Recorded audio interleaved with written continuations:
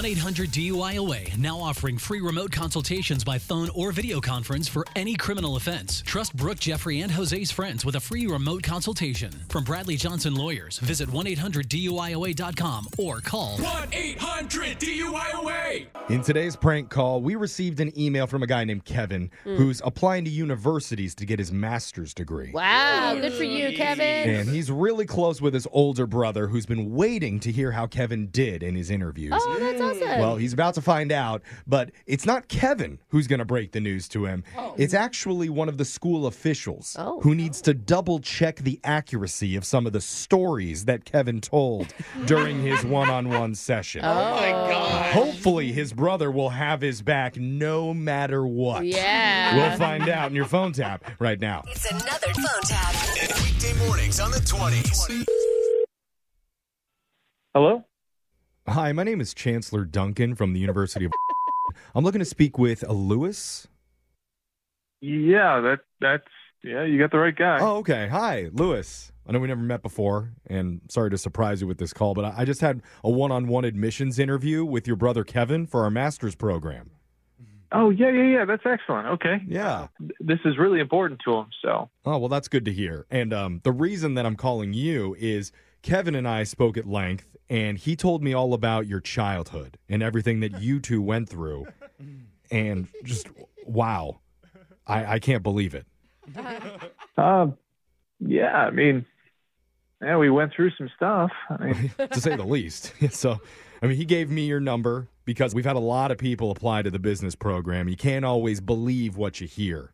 Nowadays, people will say anything just to get in. You know what I mean?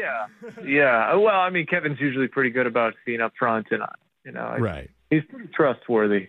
Yeah, so I just need you to confirm some of the details that he told me, and then we'll be all good. All right, sure. Great. So, obviously, Kevin told me about your guys' childhood growing up and how economically challenged your family was. Challenged, okay. Yeah. I'm sorry to use harsh terms. I don't know the right way to say it, but he mentioned the story about how both of you had to share the same pair of overalls because your family could only afford one. Oh, yeah. Yeah, and you had to wear them at the same time when you went to school. Yeah, that's a good way to say one. Wow. And Kevin mentioned that in 6th grade you still didn't know simple math. Not because you weren't going to school, you were just slower than the other children. Kevin said that? Yeah, because, you were, quote, the dumb one. Kevin's words, not mine. Yeah, I was the dumb one. Yep. Wow. I mean, I'm still just trying to wrap my head around it. A child that young as Kevin having the type of commitment to an older, much dumber sibling. It's just you don't hear about that a lot around here, so yeah, it just really inspired me. Yeah, you don't hear about that very often.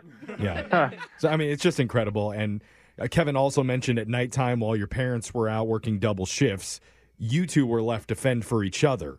Yeah, well, we're pretty tough kids, Now, I am curious, just personally, whose idea was it to send you out onto the streets? To send us on the streets? Oh, No, not both of you, just you, to go out on the streets to earn money.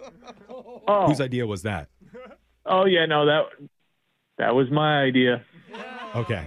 That makes sense. Yeah. The dumb one came up with the idea. Right. I should have figured that one. Because Kevin mentioned you had much looser morals than he did at that age. Yeah. So, I just want to hear, Kevin aside, what was that like for you? Making that type of sacrifice with your body? With my body? I mean, Kevin went into a lot of detail about it. But that's his side of the story. I want to hear what it was like for you. Oh, well, whatever helps Kevin out, Yeah. I don't know what they call it, but Kevin said you didn't shy away from doing it, that you actually enjoyed it more than he thought. Oh, did he now? Yeah. Yeah. Okay. And some nights you would even give it away for free. Oh, I did? Yeah, I guess I did a couple times. Yeah. Yeah. I mean, sorry, I shouldn't be telling your story. You lived it. I'm just in awe. So. I gave my body away. That's how it went. Well, I mean, clearly you're a good guy. Did it for a good reason. Yeah. So I'm just wondering, do you still do anything of that nature? No, that's all in the past. Oh. I don't do that stuff anymore. Okay, shoot. I'm just wondering if there was any money involved. Would there be a way that we could meet up? Oh, Or if you still have a contact from the streets, maybe? yeah, Kevin, you should ask Kevin about that. He might be more up to, Well, I did ask him for a contact during our interview, and the only thing that was on the table was he offered me your body in exchange for a prank phone call on the radio. Are you freaking joking right now? Yeah, I am joking. My name is Jeff from Brooke and Jeffrey in the Morning, man. Oh, Your brother my God. Kevin set you up. That little He said that you didn't want him to put you down as a reference for his college application, so he wanted to get back at you. Yeah, because I was like, what are they going to ask me? I got Just- nothing to say. Average questions about your childhood growing up on the streets and earning money for your little brother. Yeah, that actually never happened. Yeah, oh, I don't know. You seem to know a lot about it. No, remember, I'm the dumb one. I wouldn't know anything about that stuff. All right, of course. Wake up every morning with phone taps. Weekday mornings on the 20s. Brooke and Jeffrey in the morning.